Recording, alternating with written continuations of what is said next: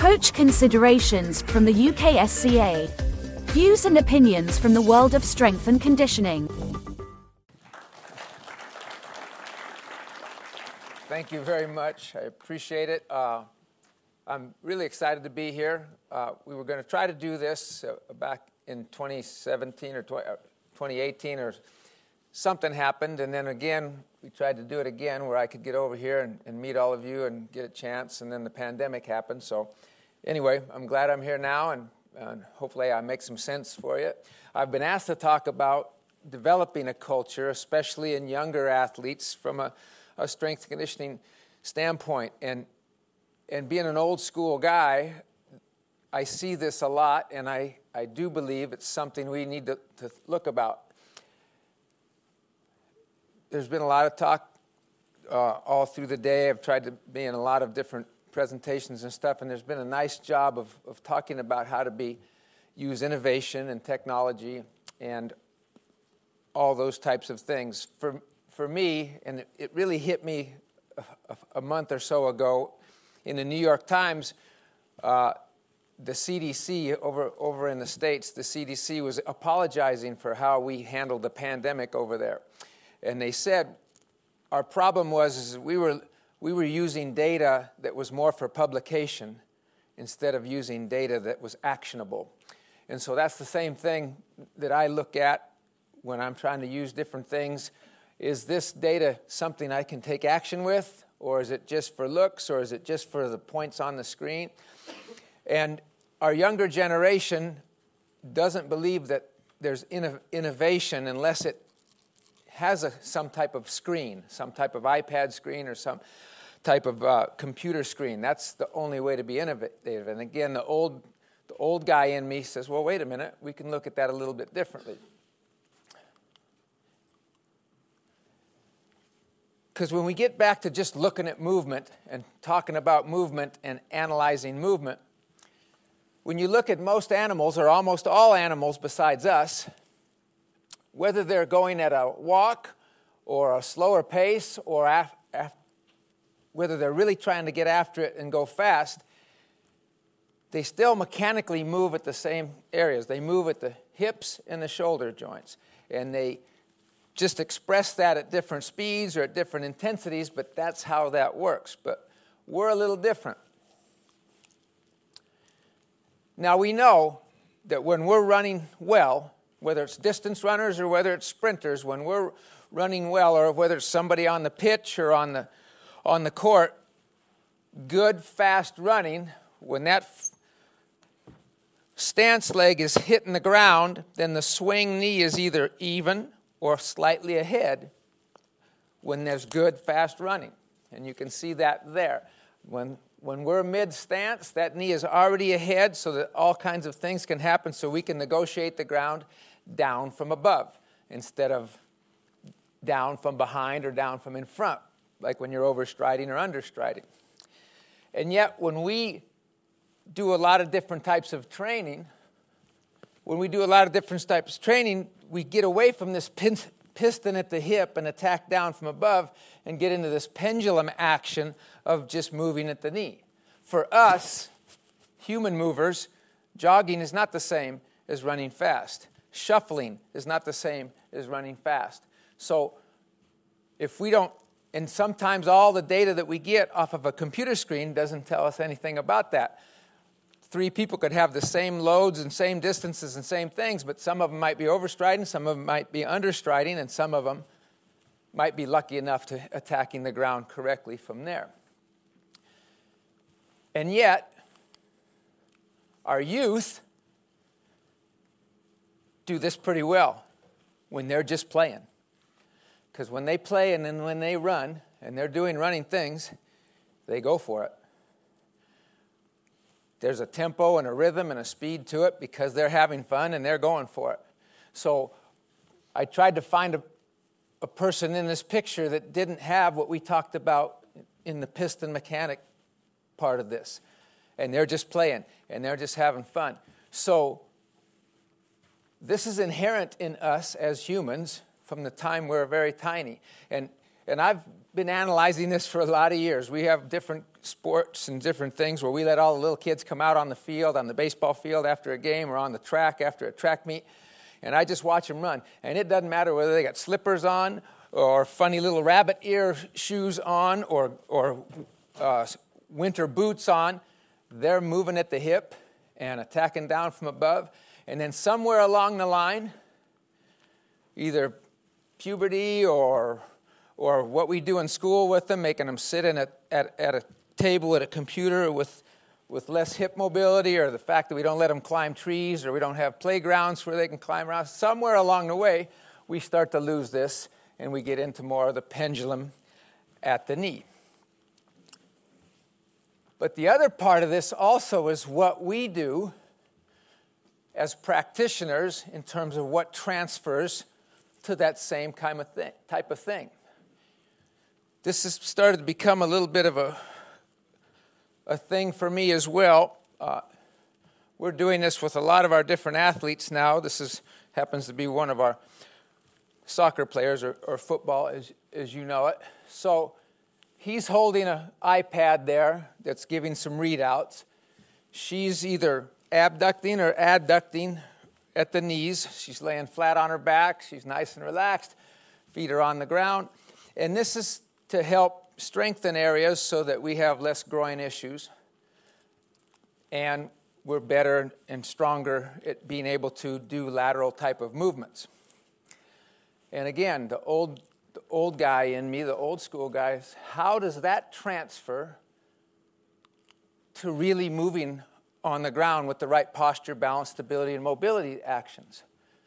If we want less groin problems, then we make sure we plant the foot underneath the hip and we push. We drive the knees apart. It's the same thing as what we just saw on the running forward. If I'm planting this foot and this knee is already at the other knee or starting to go in the other direction, then we're going to be pushers. We're going to be able to drive the knees apart. We're not only going to go faster and quicker in and out of the cuts, but we're going to have less issues there. I'm not smart enough to understand how that transfers better to what they need to do on a soccer pitch than what this does. But this isn't as innovative anymore. Just because I put some constraints bags out there and try to make them go fast through that, I don't think that's as innovative. Or if I just throw paper on the ground so that's immediate feedback for their proper running mechanics. If the paper's a little slippery out in front, then they know they overstrided. If the paper goes flying back behind them, then they know they had too much backside mechanics, too much pendulum at the knee. But if the paper just stays there and they're barefooted, so they get immediate feedback on high speed, better running mechanics. No screen, no iPad, nothing to it. But it gives them, they take part in this. They all of a sudden are a student of what they have to do to be stronger, faster, quicker in that activity. So for me, sometimes we got to go back to the box that the fancy stuff came in. And when we go back to the box, then we can kind of reconnect with what helps us in real world stuff on the pitch and on the court or on the track or those kinds of places. And for me, again, this is also going back to being physically educated. Not just physically educated as us, the coaches, us, the practitioners, but the athletes themselves. When I showed the picture of the little kids running, that education was already kind of inherent in their body. They didn't realize it in the mind, but they realized it in the body. The body knew how to move in a more educated manner. So I'm going to go back to an old physical education book that was put together. It was a complex of different things in physical education way back in 1971. I wasn't coaching in 1971 because I was a freshman in high school, but I probably was Little League Baseball or something like that. But for me, going back and looking at this stuff, and I just pulled out a few of the quips that they had on all the research that was being done at the time. And again, in those days, me being the old guy in the room, physical education was still a major thing in elementary school, at least where I was was growing up and in that part of the United States, and it was also definitely a part of things through middle school and secondary school. But it was called the very center of youth. It was to teach how to act, interact, and react. So it was more than just being educated on terms of how you handled yourself physically, but also how you handled yourself in problem solving with yourself and the ground with yourself and whatever other things, whether a ball or a net or those kind of things, but also problem solve within your own teammates or your opponents and those kind of things, how to react. It was the primary vehicle by which exploration and experimentation expand knowledge of oneself. And I'm going to highlight both exploration and experimentation and also highlight vehicle. Because the reason I say vehicle is because it is about movement. It is about understanding how we move and how to move better, and that's the exploration experimentation part of it. But the movement, and as we know in therapy too, movement is the medicine. Getting movement better medicine. So I've showed this slide for a long, long time, and that's kind of an issue to be able to still show this for a long, long time. The athletes that come into us, if you're working in a secondary school situation, or like me in a university or college situation, the athletes that walk in the door or the students that walk in the door have these high percentage factors: a more sedentary lifestyle, poor nutrition, fast food diet, however you want to talk about it, improper running. So they went from that picture I showed of the little kids to not negotiating the ground very well, especially with the foot and the ankle, and whatever problems have arose from that, whether it's ankle problems, foot problems, shin, patellar tendonitis, low back, hamstring, groin, all those kind of things. We have a lesser physical education and torso structuring, and what I mean by that is they're just doing things where we had better posture, hip mobility, balance, stability, those kinds of things. We've taken, at least over where I'm from, we've taken away the playground bars. No, those are dangerous. Can't crawl around on them anymore. Don't climb up in the trees. Don't do those kind of things. So we've taken away those things that kind of helped us, that were inherent in us and how we move, posture, balance, stability, and mobility-wise. Yet, I'm not saying we're total couch potatoes. They have a high competitive age. They're competing now in all their different little youth sports and things like that. They're competing, but their training age, or for me, even their just play age, which we can define a number of different ways a little later, their play age is still infantile. They haven't gone back to the box. They've just been in the fancy toy situation here. And the other part is we, the coaches, or the parents, or however you want, we have also become the problem solvers for them, instead of them having to choose some of that themselves. So for me, play's the thing.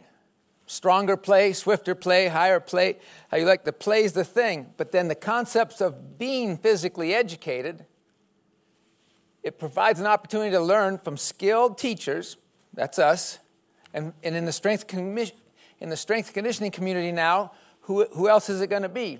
Okay, there's less PE teachers in the world today. Hopefully, there's probably more over here, but I can tell you that there's only 2 states in the U.S. that actually have formal PE programs from kindergarten all the way through to 12th grade, and only 1 state makes it mandatory. So everywhere else, it's just kind of an elective, and it's not as important as all these other things. But those were the activities that are invigorating, developmental, educational, for all of us. Leads to physical, social, mental, emotional growth. Okay? All we hear about these days is these mental issues that the young people are having today. And you can blame it on whatever you want, all the social media, all those kind of things. But again, if we backtrack and we look at the problem solving within your own body, problem solving on on a field or on a court, or problem solving with a ball or a bat or these types of things, then all of a sudden problem solving other areas of your life are more likely. Again, to be physically educated for us, our objectives are simple. Be well organized, well taught, and developmentally appropriate. But their experiences, their appropriate experiences, their weight training experiences, their movement experiences, their how to run, jump, sprint, throw, kick, all the things that went back to old school physical education. And they were well-rounded. They were open. You didn't just learn how to play basketball. You learned how to play volleyball. You learned how to swing a bat. You learned how to swing a tennis racket. What's the difference between a tennis racket and a badminton racket? All these different types of things. And they became highly positive because everybody was moving. You had to move your body. That felt better. And you had to stabilize your abilities so that you could improve. And there was a systematic approach to it. There is a systematic approach to it.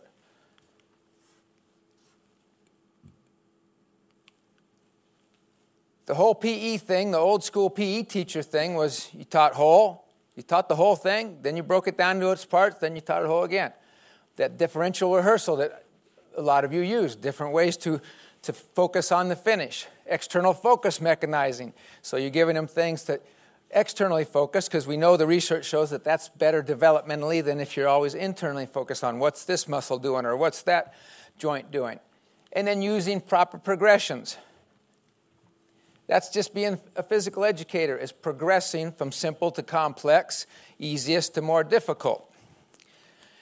And you do it a lot of ways. You do it either by what you tell them, or what you show them, or how it feels for them, or how you manage the repetitions as they go. Quality repetitions versus just quantity repetitions. That's a systematic approach. But when you see the other things, then you see a symptomatic approach. Oh, this is a problem? Well, let's just work on that. No, everything has a systematic and a synchronized approach to it. So you're probably wondering how I got so screwed up in my mindset on all this stuff. Well, there was a number of ways. But the first was when I was a little kid. I was about 6 or 7 years old, and I go over to my aunt's house, which was just only about 4 houses down, and my cousin, who was quite a bit older than me, he was about 15 years older than me, he and his buddies would be back from college, and they'd be lifting weights out in the backyard. And so at 6 or 7 years old, because I was always hanging out with them, wanting to be around them, they decided to teach me how to lift weights. And so the first exercise they taught me was a split snatch. The second exercise they taught me was a split clean, and the third exercise they taught me was a split jerk. And of course, because I was splitting, and they weren't coaches, they weren't teachers, they were just guys working out in the backyard, but they said, okay, this is the way you're going to do it. So I had to end up doing it both ways. I couldn't just split snatch to the common side, I had to split snatch to the other side too. Split clean, split jerk. Sometimes I could go both sides at the same time. Sometimes I had to go alternate sides. But, I didn't get to do bench press and bicep curls when I first started learning weights. I did it this way. And it was awesome. And that's probably why I still do them today, and that's why I still coach the Olympic lifts as one of my main things, for almost every athlete that walks in the door. It did mold me, and it made it a lot of fun. And I had a lot of fun with it, and I was in control of my body in order to do it. I had to figure out how to gain more control. I had to understand how to get more control of those movements. Okay? I was getting educated, not even by people that were PE teachers or coaches. It was just some guys working out in the backyard that happened to be my relatives.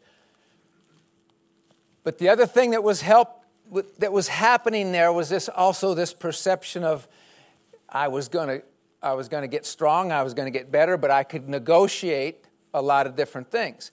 And so later on in my research, I was doing all this summer research. I had a lot of subjects. I had a whole American football team, I had basketball players, I had track athletes, I had all these people, and over 3 summers, I was looking at what was the best stimulating type of action to get us better to prepare. I was always looking for, okay, if we're going to stim lift for an evening game or different things like that. So over 3 different summers, I looked at all kinds of things. I was also looking at, heavy loaded back squats, because that's what Ben Johnson at the time, he was one of the best sprinters in the world, and he was doing heavy squats before he'd do his best 100-meter races. And we now know that Ben was doing a lot of different things at that time to be better. But I looked at that. I looked at squats. I looked at my snatches in different ways. I looked at squat jumps with a sandbag, the Warren Young research where you have about 30% of your own body weight and you do single rep squat jumps. I looked at multiple rep knee tuck type jumps, so elastic reactive type things. I looked at all of it. And what came out to be the best stimulant of all? Different types of snatch variations, because you had to have load, just like in the squatting, but you also had to have speed. And not only did you have to have speed, just like in the elastic reactive jumping, but you had to have this synchronized, coordinated action of putting everything all together. So not only was it a favorite thing for me as a little kid growing up, but then it became this thing that was necessary if I really wanted to stimulate better athletic performance as we got closer to game days and competitions. So it's this whole thing of negotiation and control. So now, what I don't know about over here if it's as big a deal, but over there now, it started out in the NFL, and then it really took hold when some of the major college programs were doing it. And first it was just football because of the sheer size and numbers, but then everybody said, hey, this is a pretty cool thing, is this assembly line training. So especially these teams and these programs, these strength and conditioning programs that have lots of interns and things like that, what they do is before the athletes even walk in the door, everybody's already set up the platforms or the racks, whatever it is. And sometimes it's everything. It's the platforms are set up, the racks are set up, the benches are set up, and you've got the lighter weight benches and platforms here, and then they graduate in weight as they go here. And so when the athletes walk in the door, you just tell them where to start. Here we go. We're doing that. Boom. You succeeded. Okay, move up a platform. Okay, assembly line training. So they don't even have to think about how much it is. They know it's heavier, but they don't have to worry about that. They don't have to worry about their jumps. All that's taken care of for them. And they didn't have to set it up, put the weight on the bar. They didn't have to do any of that. And then when they're done, they grab their shake and they walk out the door, and everybody else cleans up after them. And I have a problem with that. Because part of this whole deal is being a student of your events, a student of your sport, a student of what we do with them and for them. There's a pride in that knowledge, knowing what to do, because understanding leads to control. Control over your own body, control over how you negotiate loads, jumps, weekly tonnage, and your reaction to when those things don't always go the right way or they go too easy or too... So there's no participation in that. And even when we don't do it, a lot of the athletes that are coming in the door, Coach, how much you want me to do here? What's the bar weigh again? Should I go up? Should I go down? This is, again, me not being a good teacher, if that's the case. Because one of the things we want to be able to do is have them, again, understand. Coach, what do you mean by total tonnage? Well, let's take your cleans. If last week you did 3 reps, or your last 3 sets of 3, you went 100, 120, and 140, then if we add those up, 300, 360, 420, then you had a total tonnage of 1,080.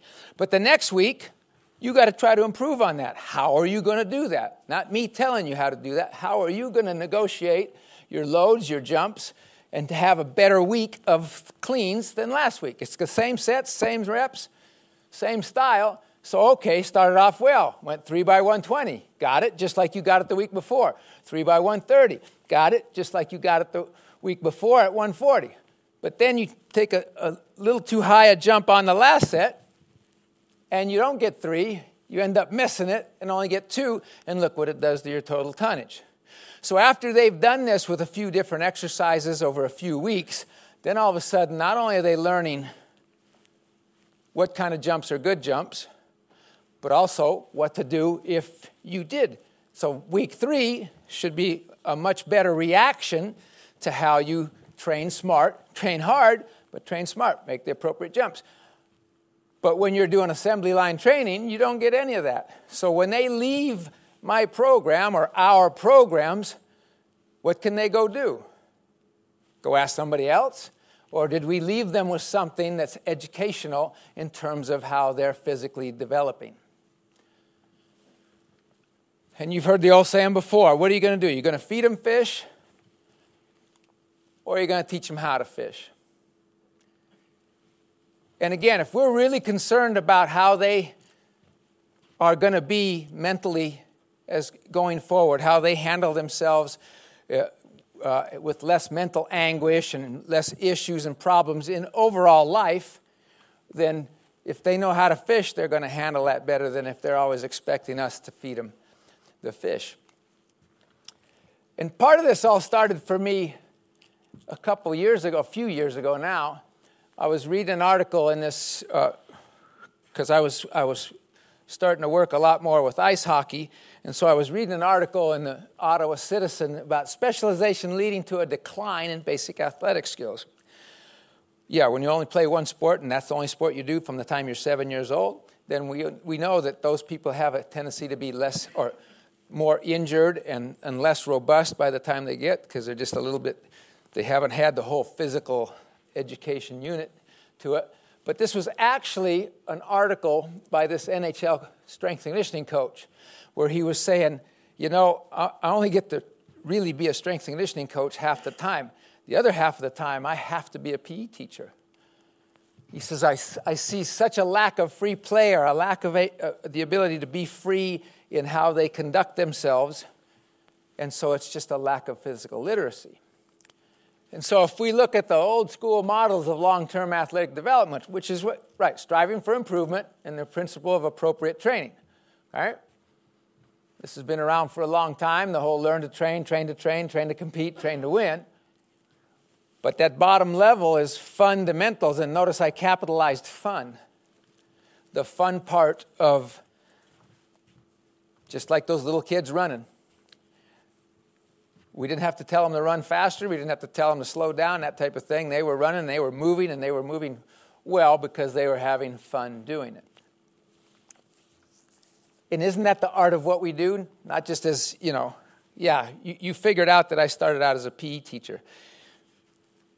But if you look at some of the greatest coaches that we ever know about, over there, if you talk about John Wooden in basketball, or the Bill Bowermans and Tom Telez's of track and field, or the Vince Lombardi's, of football, or even over here, the Eddie Joneses, they all started out as PE teachers also. And so the true art of what we do is kind of, how would you coach skateboarders?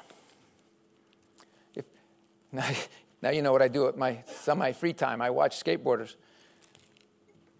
Because if you watch them long enough, you see that there's a system to what they do. They're free, and they're trying all kinds of different things, but when one person tries it, whether they get it or whether they fail, the next person tries to do it, and tries to do it a little bit better, and then they create something else, and all of a sudden there's this whole system to how they all improve in different types of skills and things like that. And I'm not saying, okay, let's let everybody do skateboard training the whole time, but the true art of what we do as teachers and coaches is how we structure the training and allow free play to be a part of that. So that they have to figure out, maybe they have to create some of the rules for themselves and the guidelines of how they do it. They have to go by some of that structure within themselves. So again, we're not taking them step by step. We're letting them figure it out because we've given them the direction to go. And I'm just going to end with this, because sometimes paving the way isn't necessarily fostering a pathway. I've always liked this picture and quote: the best teachers are those who show you where to look,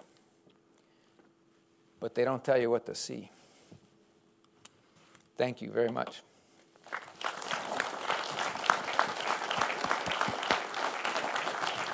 How was I on time? Brilliant. Thanks, Jim. We got extra time for questions. Fantastic. Anyone?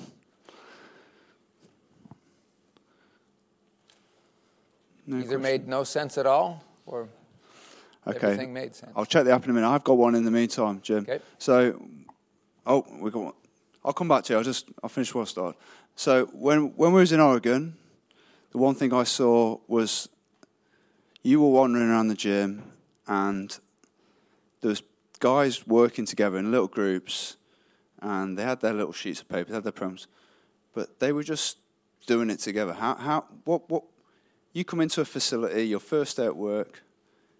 What was your first thought of getting them into that mindset? How do you? Well, you caught us at a good time, because it took me a lot longer than I thought it would take to get that culture, and part of it was we put them in groups of 3 or 4 usually, and so the whole idea was, and it was just a simple saying: don't let the bar get cold. So if there's 4 of us, that's our, and again, like I've talked about, I do a lot of dynamic style lifting. But even if we were doing heavy squats or things like that, with 3 or 4 people, you go, I go, the third person goes, we change the weight, we go again. So that's the rest. So there's not a lot of time for la-di-da or, going to the drinking fountain. Once you're in the workout, don't let the bar get cold. And so once they got that part of it, not only did their training go better, but just the whole ambiance and the way that the weight room worked. Because I think if you saw, I had that mezzanine. The mezzanine was the warm-up. So we were on like half-hour switches. So one group starts at 8 o'clock, and by 8:12 or 8:13, they're down on the floor. Well, at 8:30, the next group was going, and then they're 12 minutes later, they're down on the floor. And that flow doesn't go very well unless you have some type of, hey, don't let the bar get cold, don't let the work get messed up, because that's what you do in a game situation, right? In any type of game or contest, there's a certain rhythm and flow to it. And so I still do that all the time. Rhythm and flow is a huge deal when I'm working with team sports or teams. It doesn't matter if it's in the weight room, out on the court, or if we're doing summer conditioning out on the grass or whatever. There's a certain rhythm and flow to how we go. Definitely. So you had that little prep stage, and they came through and they did their prep, they did the mobility, they go into groups, they go down into the lifting area. What about the finishers? You had the finisher area where there was always a... So, yeah, and again, this is old school lifting stuff that came from, way back Medvedev and the Russians and stuff like that. But you have a general warm-up, you have your specific warm-up. So if it's in the weight room, it might be, some type of good morning press, squat to get yourself ready to whatever you're doing. Then you do your dynamic stuff first. Then you do your heaviest stuff in the middle. And then you do your more isolated lay-down, sit-down stuff at the end. So if you noticed, the weight room was set up that way too. So once they came down from the warm-up area, they were in that area to do the specific warm-up. Then they could move to the area to do the cleans or the heavy pulls or whatever dynamic. And then they moved to the area where they might be squatting or lunging or something like that, and so on and so forth. So the room was set up that way as well, and still is from that standpoint. Yeah. Brilliant. Yes, sir.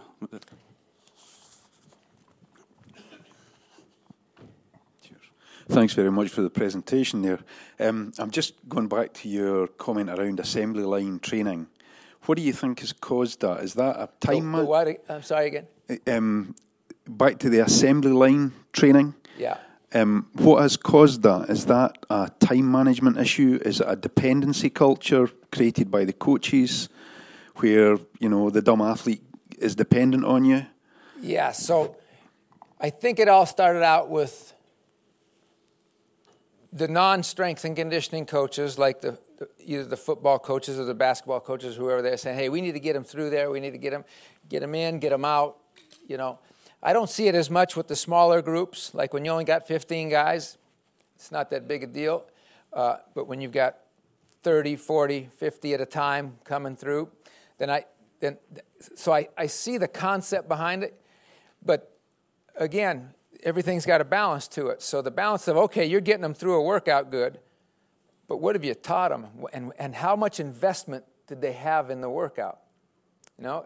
It could be the same thing. If you're out on the pitch and you're saying, okay, we're doing this drill, but they're not engaged in the drill. They don't know what the drill's for. They don't know how the drill transfers to game-like conditions. Then is that what we really want?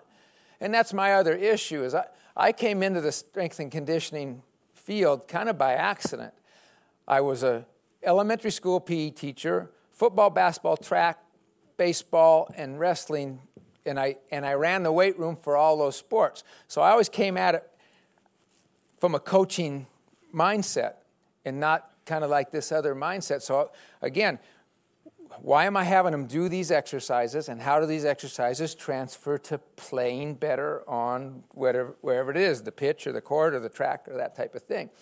And again, I don't think it started that way, but then once some of those major, in the U.S., if the NFL does it, then everybody's going to do it, whether it's well, they do it. Yes, do we want to do it because they do it, or are they doing it because it's the right thing to do? So, and so it's trickled down, and then once like the Alabamas and the Tennessees and those places started to do it, now all the high schools are thinking about doing it and that type of thing, and then we're losing that ability to have our youth be more educated, and so then what are they going to do when they become coaches? They're going to they're going to water it down even more, and so where's your culture go from that? So, thank you. Any of us?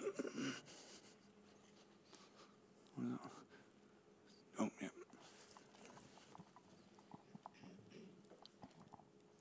Do you have any advice as to how to make a strength and conditioning program more fun? Yes. Because I do believe even the laziest athletes I've ever worked with, and I've worked with some pretty lazy ones, if you can make the challenges fun in some way, so it's not a degrading challenge or things like that, but again, it's this whole concept of figure it out, right? Do I feel better about my tree fort because I built it or because my dad built it for me? Even if I broke some nails and some wood fell out and oh my God, I made some mistakes, but it's still my tree fort. And so if I can give them challenges, like you got to figure out, and that's the beauty of some of the more synchronized and dynamic lifts, is you teach them a clean or you teach them a snatch, and then you say, break it down into parts. But then you just say, figure out how to get the bar from below your knees to over your head in one move. How are you going to do that? And they're like, aren't you going to tell me? No, I want you to figure it out.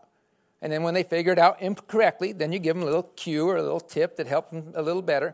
But then all of a sudden it's theirs. It's not mine. It's theirs. And so even though that was a challenge, and even though they really didn't want to do it, all of a sudden they've accomplished it, and it becomes more fun. So their likelihood of coming in and trying it a little better the next time and the next time.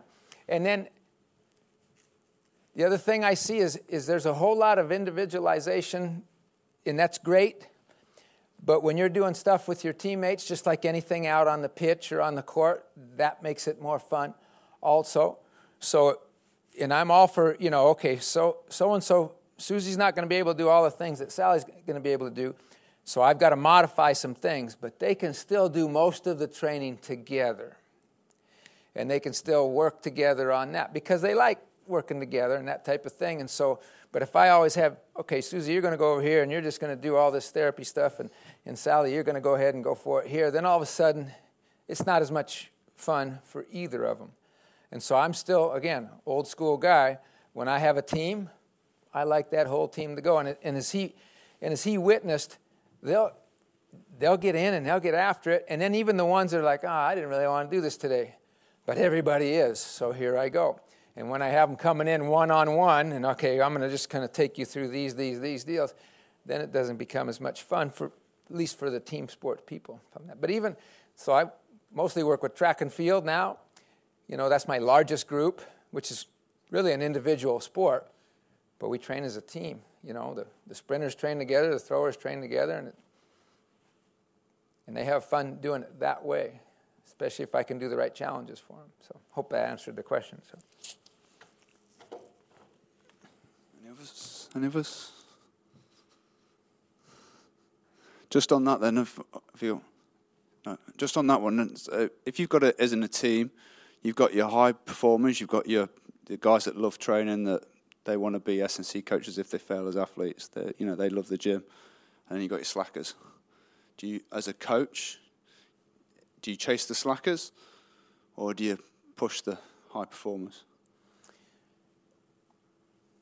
I'll always cater to the people that are going to do the work. I'll always cater to the people that want to get better. Doesn't necessarily mean they're the elite people, because some coaches, some of my coaches will even tell me, don't worry about those guys. Just take care of these guys. They're going to score all the points for us. I don't do that. Anybody that wants to be training and wants a little bit of my expertise, they got it. And if you don't, that's fine too. But you still got to be in the room, and you still got to do the stuff. And so I may have a tendency to put them, not to bring the other people back down, but I may have them go with some of these people that are real into it and gung-ho about it. And if that doesn't work, then we work it a different way. But yeah, and you're always going to have that, right? Normal curve of athletes, ones that you don't even have to be in the room. They're going to get it done. And then the others, if you're not in the room, they're not going to be in the room. So, excellent. Okay, one last one. Just wanted to make you run, mate. Jim, just you've been in the game for longer than some people in the room have probably been. You can say it. I've been doing it. But what keeps you motivated, and also what do you look for continuing to develop as a coach? Well, this has been great. I always get more than I give at these things. I've been writing all kinds of notes today, and I'll fill up that book tomorrow as well. What keeps me in it, because I get asked all the time. I could have retired a long time ago, but it's still the athletes. I still have fun working with the athletes, and you'd think there'd be a huge generation gap, because I don't do TikTok and I don't do any of that other stuff, and I don't have a Twitter account or none of that.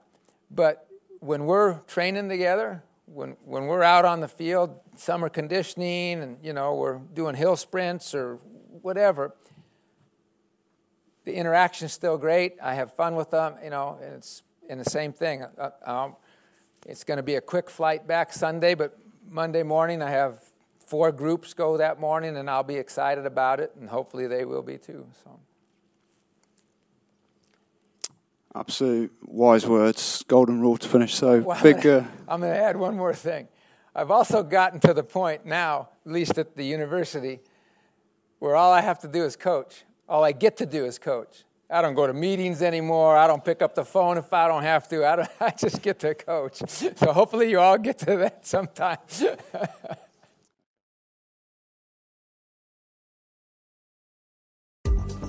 Coach considerations from the UKSCA.